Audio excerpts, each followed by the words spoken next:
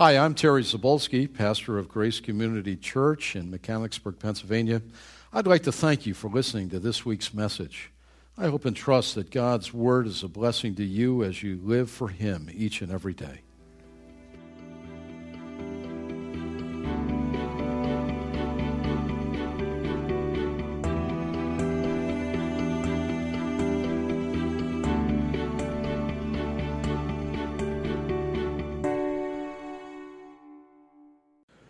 Amen. Well, we're going to look at part two of our study last week in James, James chapter 2. Take your Bible and look at James chapter 2. We're going to look at the faith that saves. Yeah, we started last week, but with our wonderful testimonies we had last week, we got a little short on time. You know, it's actually reported with our economy being in the funk and in the recession that they say it's in, that there have been many, many counterfeit bills floating around. I hope that you haven't found that there's one made its way to your wallet. Anybody here find that you've got a counterfeit $20 bill? Al, did you got one? Was it a 20 or what? You mean they don't replace it? They give you a number to call to the Federal Reserve, and I think that's just so they can record who you are, in case you have any more. So I got counted 20. Is that right? And then they say, after a couple days of business, they say, do you remember who gave it to you? You had such a big bill, you'd remember that, 20. Yeah, wow. No, I didn't know that's how that worked. That you're out $20 in. Well, that's a bummer, isn't it? That's a bummer, yeah. Well, they say that there's a proliferation of that with the economy. I don't know who's running the printing press, but in the area here, I read maybe within the last year that there was quite a number of bills, and they weren't there were some hundreds, but they were the smaller bills that were floating all over the place. They were absolutely counterfeit. Well, these fake bills are being passed for the real ones until they're discovered and destroyed. I thought reimbursed, but I guess not. Well, they're not genuine, though they appear to be. They appear to be. Well, at least to most of us that take it. But to a real banker, I guess, they say that they can tell the feel of the paper, and they can tell by looking at it, and they make them study, I'm told, in days gone by, what a real bill looks like. You don't have to study all the phonies. You just have to study the real deal, and then when you end up with a false one, you go like, whoa, that doesn't feel right, that doesn't look right, and so you can spot that which is a counterfeit. Well, in a lot of ways, this parallels the saving faith that we're talking about, the genuine faith from the counterfeit faith. For some faith appears to be the real deal, when in fact, lo and behold, it may be counterfeit. It may be the faith that does not save. Remember, faith alone saves, but a faith that is alone does not save. That little jingle, you might want to write that down. Faith alone saves, but a faith that is alone does not save. That's what James's theme is in this part of this of his epistle. Last week, we discovered that the faith that saves produces work. It shows itself. It's alive. Verse 26 of our text. It's breathing. It's active. It's vital. It's alive. It does this. And Abraham displayed his genuine saving faith in, we saw that in Genesis 22, whereby God, who said, Abraham, I want you to offer your son, your only son. He was a son of promise. He's the son of this old man who had, he and his wife were able to even to involve themselves physically at that aged state. And these are not funny numbers. I know sometimes we go like, well, wait, they're hundreds of years. Maybe he was like a teenager. No, he's an old man. God said you're going to have a son, so, there is divine human. And she, she had to be willing as well. Sarah's 89 to conceive a child. And then after a few years, she conceives, bears a son. Then the years pass, and now Isaac, this beloved son of promise, God says, I want you to offer him on Mount Moriah. Now, that was an enormous test. We saw that. We don't want to re-preach a message from last week, but you think about it. If you did this week, it's an amazing account. They're in 22:1 and following. Remember that? The boy and I will return. Both of us. We will return. What a statement of faith. Where are you going? We're going up here to Sacramento. We're going to worship. He tells their attendants, you stay with the animals, and we will return. Wow. And Hebrews 11 tells us a little bit more what Abraham was thinking, that Abraham thought that because Isaac was a son of promise, that God would certainly resurrect him, bring him back to life. Now, nowhere in the Word was God ever call upon human sacrifice. Never. In fact, the Canaanites practiced that all the time. It's one of the wicked things that caused God to spew them out of the land in the judgment of that. Abraham heard God's voice clearly, acted upon it, that he evidenced that he was redeemed. He was not even going to withhold that which meant more to him than his own life. And most of us would say that, wouldn't we? Would we not die for our children? We would. Most of us would. I would do that. I would die for my wife. I would die for my kids. Good to think about that. We live in a day where people are utterly selfish, and they don't even think about that. There are things worth dying for. I would willfully do that. If someone broke into my house, I would go tearing after them with a bonsai. You don't want to be near me breaking into my house at night. Okay? I said that to my kids. I would do that. I would do that. I would do that.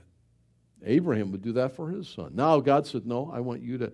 And think about Isaac. We didn't muse on that last week, but Isaac is about 16, maybe 17 if we're right. He had to willfully allow his father to maybe tie his hands, lay him on the wood. Imagine that. Father, where's the lamb? I mean, both are astounding. Abraham and Isaac trusting his father on that. He's a teenager. Think of that. And what God had done in his life as well. There are enormous themes that come rushing through this passage. And Pastor James wants us to really get a glimpse of this. Powerful. Abraham's faith was not the counterfeit kind at all. It was not a phony bill. It was genuine. It was a real McCoy. This revered patriarch, when his faith was inspected, it was found to be genuine. It was alive. He responded to God in obedience, and true faith does. Well, Pastor James offers for us this morning a second example, illustrating his point, that faith alone saves, but a faith alone does not save. For a workless faith is a worthless faith. And now he's going to offer the example of Rahab, the redeemed prostitute. Wow. What a huge contrast, right? I mean, you got the revered patriarch, Abraham, the father of the Jews, right? And the Arabs, incidentally, through Ishmael.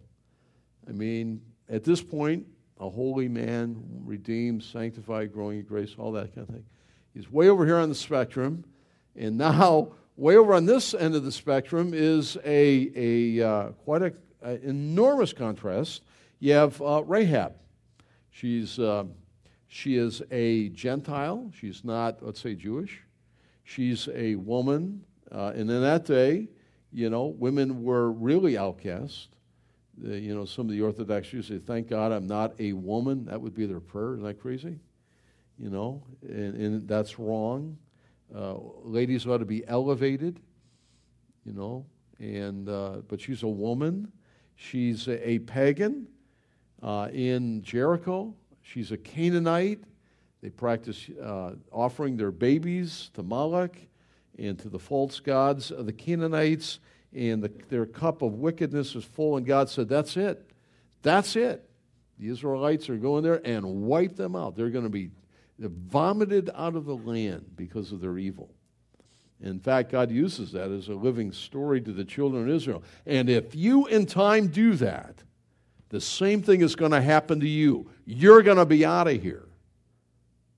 And all of a sudden, in years past, The northern tribes were carried away, never to be found again. The Assyrians carried them away. Hundreds of years later, 722 BC. And then 100 and so many years later, the southern kingdom, Judah, there in Jerusalem, and it carried away to Babylon because of their evil. That's it. For 70 years, God brought a remnant back, spewed them out. Well, that's Rahab. So you got one end of the spectrum, you have Rahab, and the other you have Abraham, and it's like Pastor James is saying, in the grace of God, it makes no difference. Isn't that great? Isn't that what? There's room at the cross for all of us. Isn't that great? I love that theme. Man.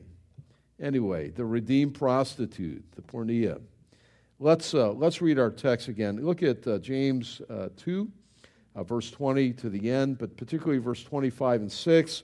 And we're going to look a little bit back at the occasion in Joshua 2, where we see the historical account of Rahab. But let's just read it again. James 2:20, "You foolish man," James writes, "do you want evidence that faith without deeds or works is useless? Was not our father Abraham considered righteous for what he did when he offered his son Isaac on the altar? You see that his faith and his actions were working together. His faith was made complete or matured by what he did. And the scripture was fulfilled that says, Abraham believed God, and it was credited to him as righteousness. And he was called God's friend. You see that a person is justified by what he does and not by faith alone." Now notice exactly, now Rahab. "In the same way," here's a second example, "was not even Rahab the prostitute considered righteous for what she did when she gave lodging to the spies and sent them off in a different direction? And as the body without the spirit is dead, so faith without deeds is dead." Now look, take your Bible, also look at Joshua. If you look at Joshua chapter 2, this is where we first meet her in the text. Joshua is the sixth book of the Bible. Go all the way there. And in chapter 2, we discover the whole account that he's referring to, chapter 2, and a little bit in chapter 6, after the walls fall down. In Joshua 2:1, "Then Joshua, son of Nun, secretly sent two spies from Shittim. 'Go look over the land,' he said, 'especially Jericho.' And so they went and entered the house of a prostitute named Rahab, and they stayed there. And the king of Jericho was told, 'Look, some of the Israelites have come here tonight to spy out the land.' And so the king of Jericho sent this message to Rahab, 'Bring out the men who came to you and entered your house, because they have come to spy out the whole land.' But the woman had taken the two men and hidden them. And she said, 'Yes, the men came to me, but I do not know where they had come from. At dusk, when it was time to close the city gate, the men left. And I don't know which way they went. Go after them quickly, and you may catch up with them.' But she had taken them up under the roof and hidden them under the stalks of flax, and which she had laid out on the roof. So the men sent out in pursuit of the spies on the road that leads to the fords of the Jordan River. And as soon as the pursuers had gone out, the gate was shut. Before the spies lay down for the night, she went up on the roof and she said to them, 'I know,'" now listen to her confession now, "'I know that the Lord has given this land to you, and that a great fear of you has fallen upon us, so that all who live in this country are melting in fear because of you.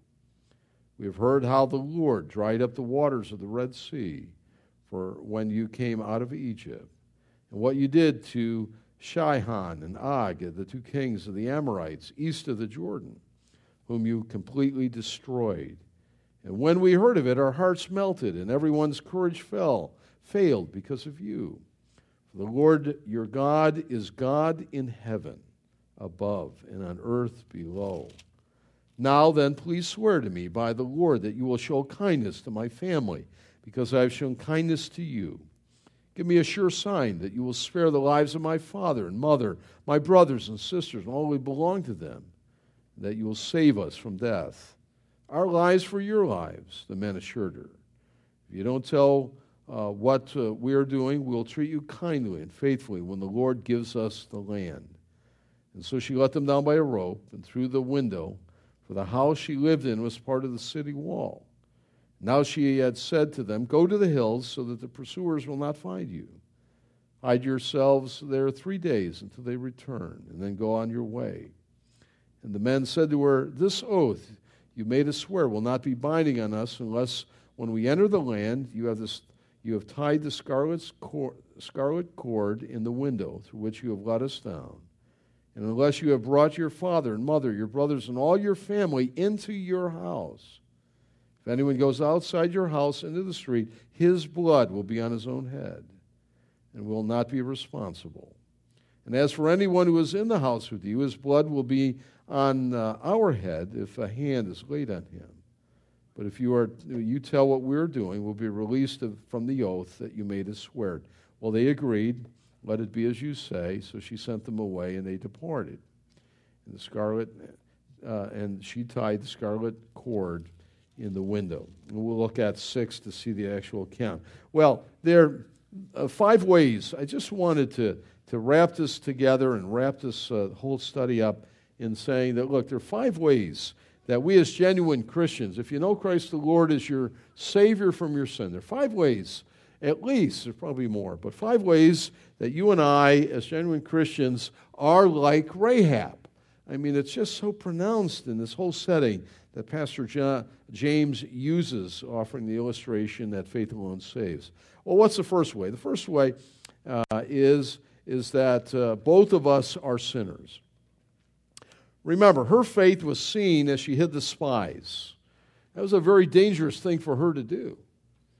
I mean, she put her life into her own hands. I mean, the spies came knocking on her door. She welcomed them. Then she hid them.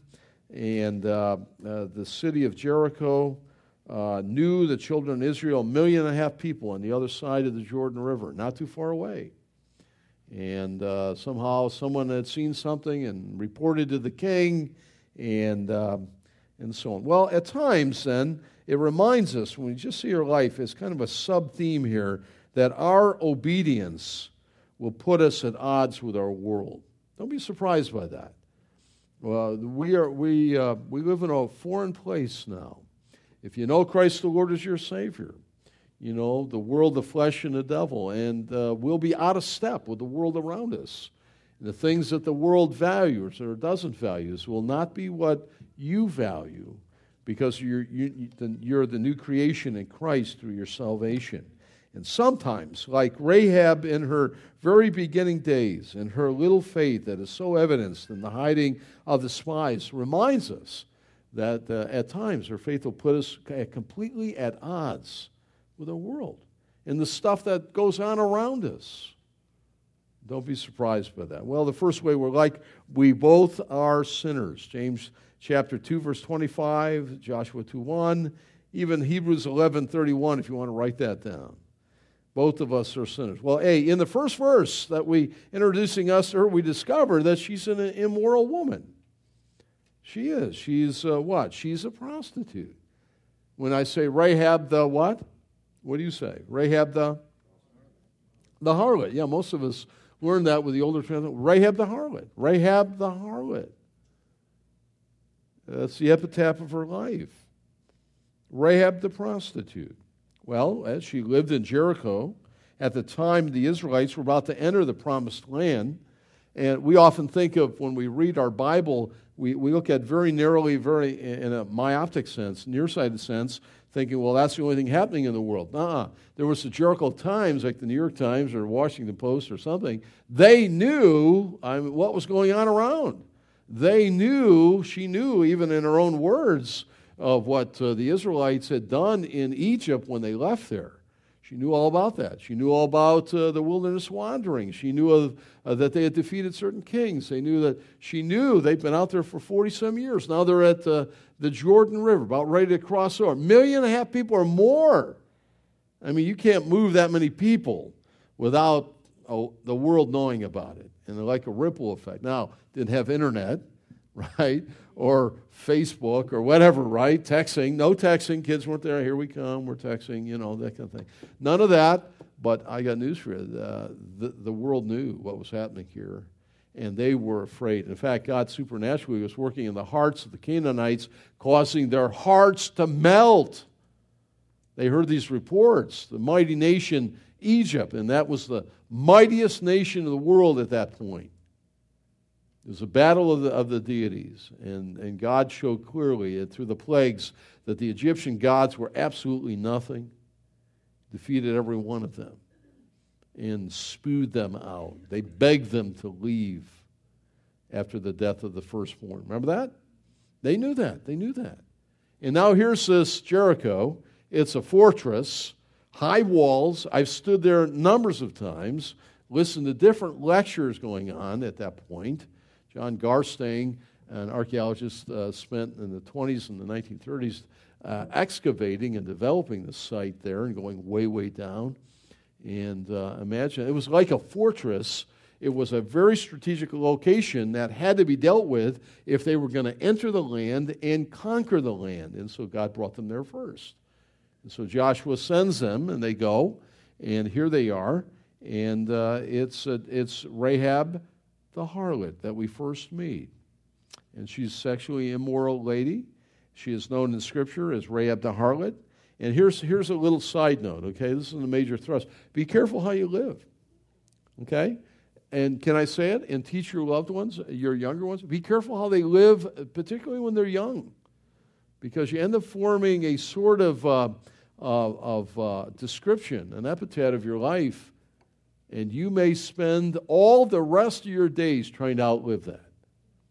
Now, Rahab was not a harlot. I believe she was saved at this point, probably, and she was no longer a woman of the street, engaging in sexual immorality, okay? But all the way through Scriptures, Joshua, here we are in James, in Hebrew, she's known as Rahab the harlot, trying to outlive that. It's a marvelous statement of God's grace in her life that God would save her. Really. Rahab the harlot. What do people know you as? Remember Fonzie? Some of you remember Fonzie. Remember Fonzie said that about that? All right? All he ever did was fight, I think it was one guy way back, and he beat him up. And Fonzarella, everyone was afraid of the Fonz. Right? Because, whoa, Fonzie. Some of you have no idea what I'm talking about. But those of you that are older like me that probably need a hip as well, like me, can remember that. And Fonzie had a reputation. You didn't mess with the Fonz because of something way back there. And so teach that to your kids. We all fail. We all sin. Be careful your reputation, because you may end up spending all the rest of your days trying to correct everyone's thinking about that. It's funny, when I go to my hometown, I played a lot of sports and all that, and I go back there, and by God's grace, I did fairly well with school. Well, the reports that my mother tell me are like completely exaggerated. I have to go there to try and correct it. Like this one gal was quite brilliant. She told my mother he and I always competed in school for the best grade, and he always beat me. She's losing her mind. She was far more brilliant. I don't know where she gets it. Or in sports, sometimes I get these, hey, Zeb. They used to call me Brother Zeb. Hey, Zeb, are you still lifting weights? Are you still mighty on the gridiron? Yeah, right. Yeah, right.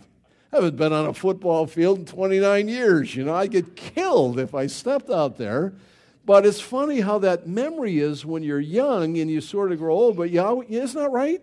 You remember, he was the fullback, that guy. You didn't mess with him. He wrestled 165. He was a demon on the mat. He'd kill everybody, like this kind of stuff. And you grow old and you can't even see anymore, but you're still that guy to your friends. It's funny how that is. Well, the same thing is true when we don't, when we're not what we ought to be particularly, and we get a reputation. And here's Rahab, Rahab the harlot. Wow. Wonderfully redeemed. Praise God for that. No longer a harlot, but in heaven. Isn't that great? Wow. Well, every one of us, can I say it? We're born sinners. We are all Rahabs, are we not? No one has a halo here. I don't. I was born in sin, and I sin, and so do you. That's what I love about the church. I tell you that all the time. I love it. Look, there are some clubs, don't even go near the door. They won't let you in. They won't. I don't care if you have a tuxedo on and pull up in a limo. They won't let you. We don't want your kind here, you know. So you go, okay, are you sure? You know, they don't want you, you know. But the church, I'm telling you, what is there a greater place? Yeah, to come in, you got to say, I'm a sinner. I deserve hell. Welcome. That's it. It's really so great. The family of God. You know, we're drug users and sexually immoral and perverted and thieves and murderers and just violent and that's us. And it's the grace of God that He reaches us. He calls us. Welcome. We put out the sign. Sinners welcome here. It breaks my heart when people say, when you invite them to church and you go like, well, I'm not good enough to come. Good enough to come? I don't know where you've been. What do you mean? Come. We want you to come. I don't have I don't have a nice come just the way you are, please. Amen. That's what we want. That's the church. It's the body of Christ. All have sinned and fallen short of the grace of God.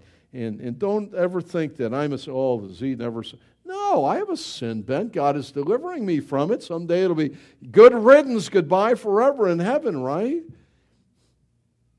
And so do you. And so here we are. And we're God's trophy.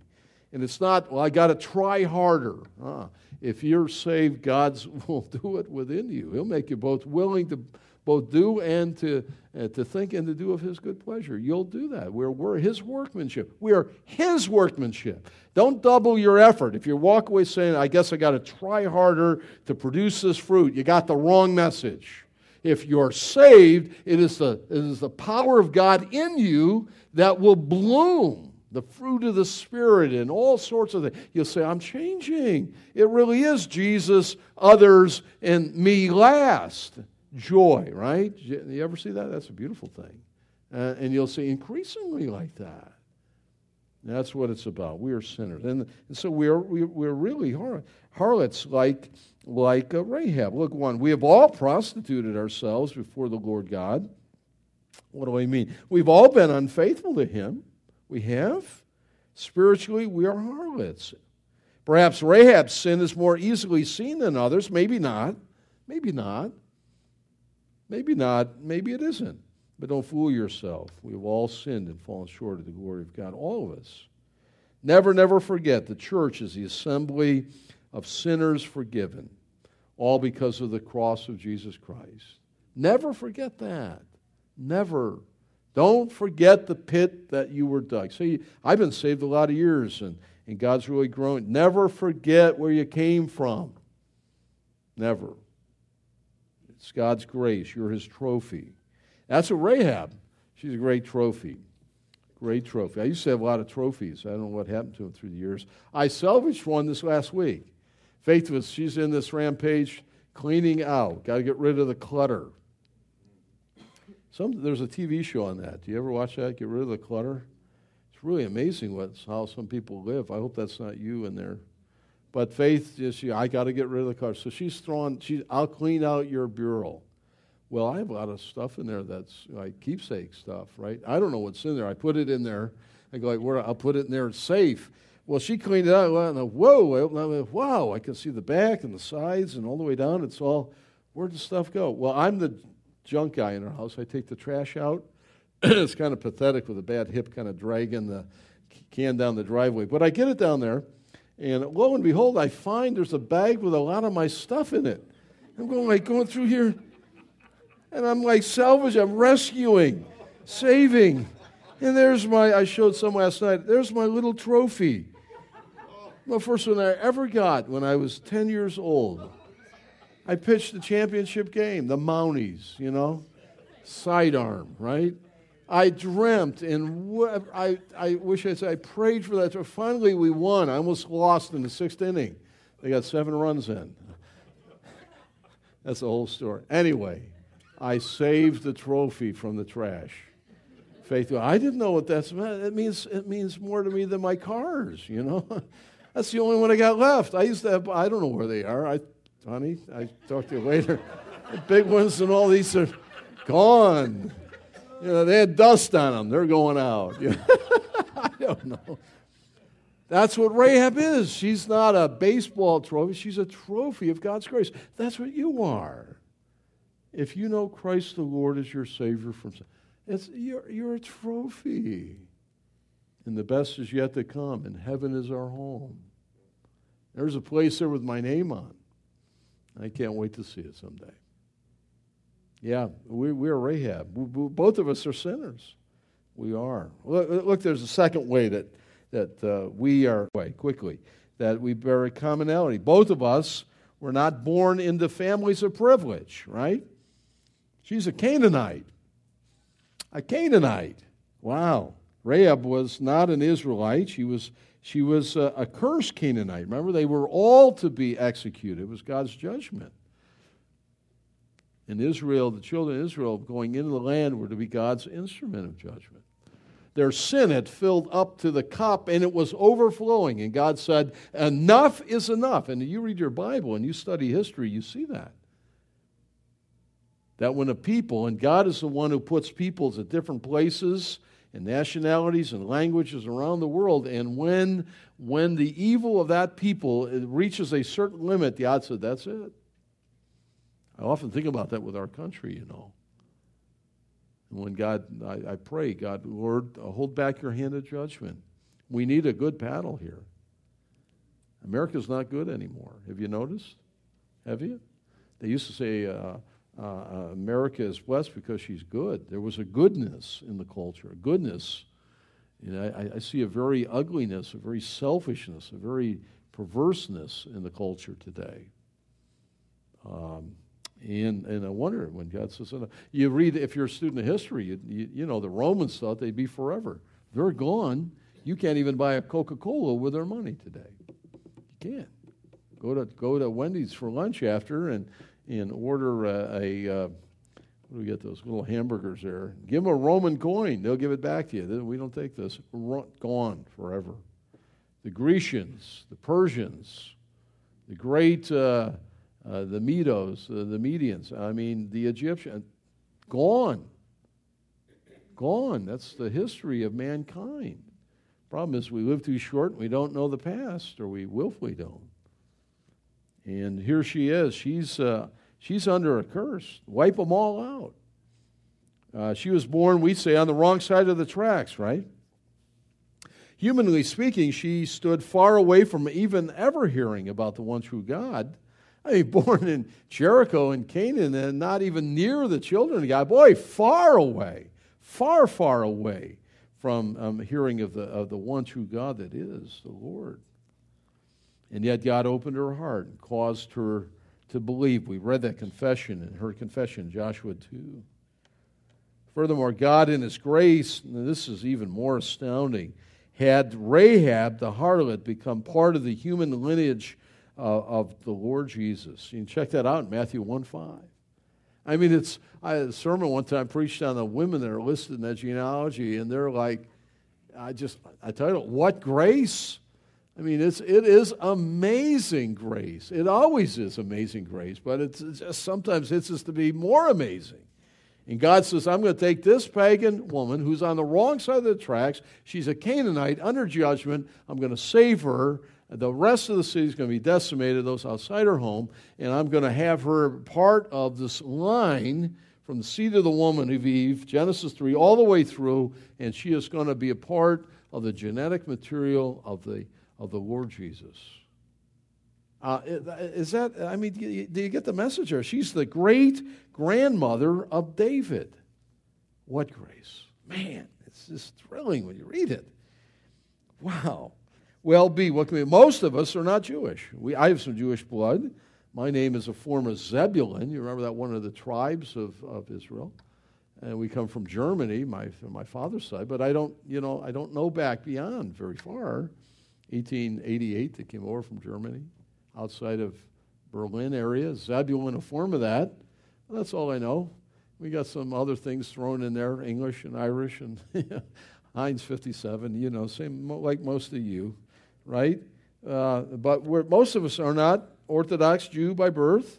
We're far away from God's people through Abraham, particularly during the church age when God is now no Jew, no Gentile, but yet if God has saved you, He's grafted you into His family.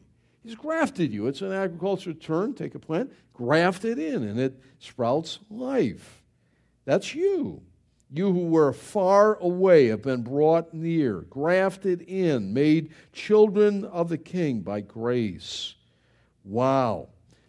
Wow. In Ephesians chapter 2, Paul just touches on that when he writes to these believers in Ephesians 2:12 and 13. Let me just read that for you. Remember, he says, now these are believers that at that time when you were saved, before saved, you were separated from Christ, excluded from the citizenship in Israel, and you were foreigners to the covenants of promise, without hope and without God in the world. But now in Christ, Jesus, who once you were once far away, have been brought near through the blood of Christ. Talk about being born on the wrong side of the tracks. That was us. Most of us, all of us. Like Rahab. We weren't born with most of us with the old silver religious spoon in our mouth. You know, most of you are not sons of David or sons of Abraham, right, so to speak. We're in a church age anyway, but the grace of God has visited you if you know Christ. Wow, it's amazing.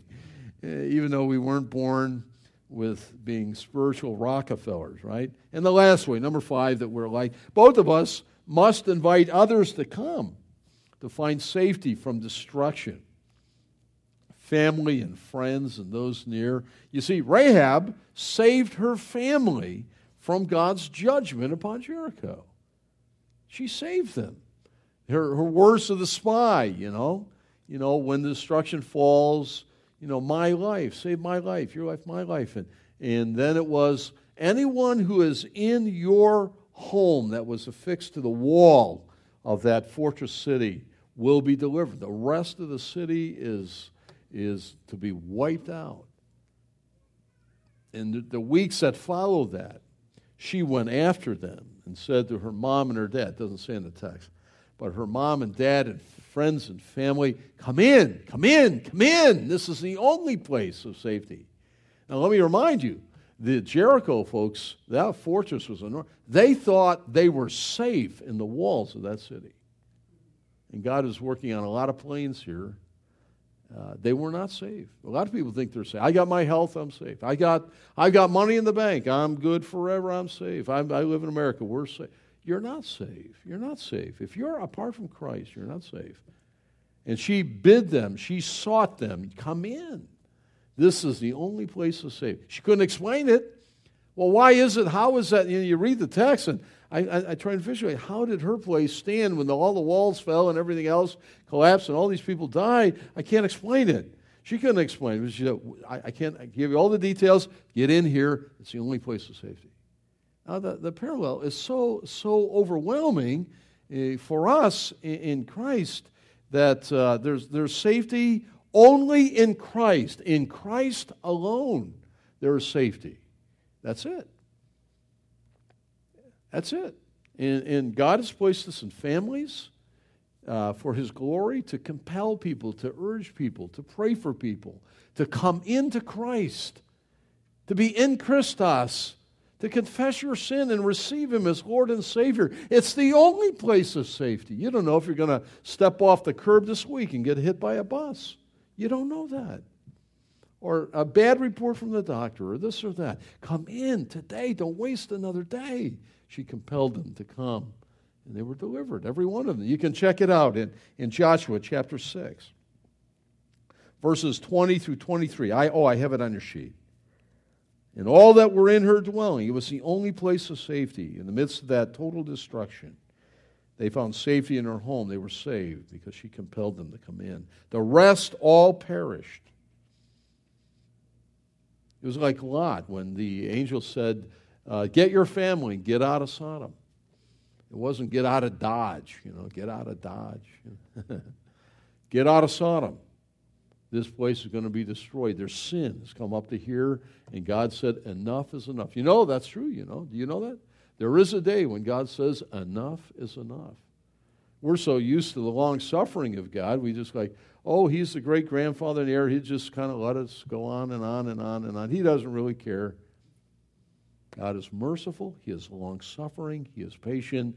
But there is an end to that, and the door closes, and someday the door is going to be closed, and you will not be able to be saved. And your loved ones, they won't. It'll close, and that'll be the end. Bid them to come in and find safety from destruction. We are to invite people to Christ. He alone is the place of safety. And so how do we do that? Your life really ought to be this. Here it is. This is how you do it. Say, how do I do it? Share Christ. Do it any way you can. Write letters. Do it on the internet, bit by bit. Give them a tract. Give them a book. Talk to them. Have them in. Have a meal. Share with them. Share your life. Tell what Christ said. Share. Scatter the seed. Matthew 13. Wherever you go. A little bit here, a little bit there, you know. Don't let it end with you. Share. And then what's the second? You want to know the second key? Care. Love people. Love people. People are so selfish, they don't often care about anyone else but themselves. Just love people. Care for them. It's the dynamic of Christ in you when you're sharing the gospel and your care for people, their burdens, their needs, their concerns, their material things that they need. Be there. Sacrifice. Live a selfish, selfless life. That's Christ in you. And that dynamo will impact. It's like throwing a stick of dynamite. It will have an enormous effect on people. Live with eternity in view. So share wherever you go. However, get the word out there. Don't dump on people. Don't back the truck. Here it comes. Don't do that. But pray for wisdom how to do that. You know, but then love people. And then third, pray. You pray the seed of God into people's hearts. Do that. That's how you do it. This is our mission. It's God's, because God's judgment is coming soon, like the destruction of Jericho. John MacArthur, writing on this James passage, puts it this way: it is the vortex of the great plans, the decisions, and the crossroads of life where ambitions, hopes, dreams, destinies, and life itself are at stake. That is where true faith, unfailing, reveals itself.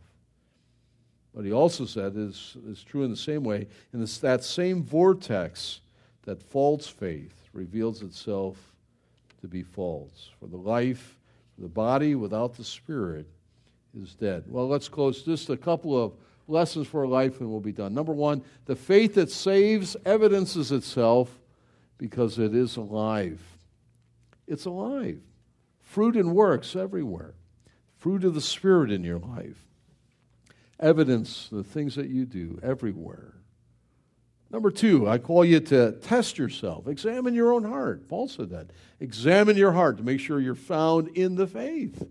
I can't do it. If your eyes turned all like chartreuse, I go around checking all your eyeballs to make sure, oh yeah, you're saved. Your eyes are chartreuse. I'm not even sure what color that is, you know, but yeah, it doesn't happen. So you have to examine your own heart. Lord, am I truly saved? You know, if I'm not, draw me to the cross and save me today. Test yourself. Make sure that you're saved. Examine your own heart. Make sure it's not the counterfeit type of bill, but it's the real deal, the genuine salvation. Number three, if saved, the Lord calls you to live here and to serve Him. Live out your faith in a godless land, Jericho. God, you're still here, you're warm and breathing, and if you're saved, God didn't take you. Say, well, I want to go with the spies, they're leaving. No, you're here, I'm here. God's given us something to do. Let's do it. Let's not be twiddling our thumbs, wasting our days. Say, Lord, use my life, fulfill the purpose for which you've made me and saved me. I want to be a blessing. Make me a blessing. That's a simple, make me a blessing to someone today, that little song.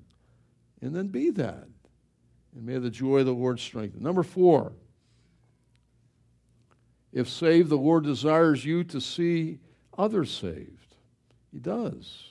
Bid them to come into the safety, not Rahab's house, but to the cross of Jesus Christ, your family. Pray for them. Live Christ before them. Urge them. Remember, it's God that will open their hearts, but faith comes by hearing, and hearing the Word of God. They need to hear the Word. Maybe write a letter. They can read it and reread it and reread it without the pressure of you there. Just express the gospel, the Romans road. Tell what God's done in your heart and life. Maybe you've not done that. Your family, your friends, those near you. They're strategically located. Out of 6 billion people in the world, they're the ones that are around you. God didn't say, well, I didn't know they were going to be around you. No, He's doing something. Tune into it. Most people have no idea what God is doing. Tune into what He is doing and be a part of that process. That's really living. I'm telling you, it is. Getting above the day-to-day. You know, I go to sleep, I eat, get up, work, go to sleep. 25,000 of those, maybe. Right? No, come on. Get into the game. Number 5 and last. Number 5. Finally, faith alone saves. Here it is. Faith alone saves by God's sweet grace, but a faith that is alone does not save.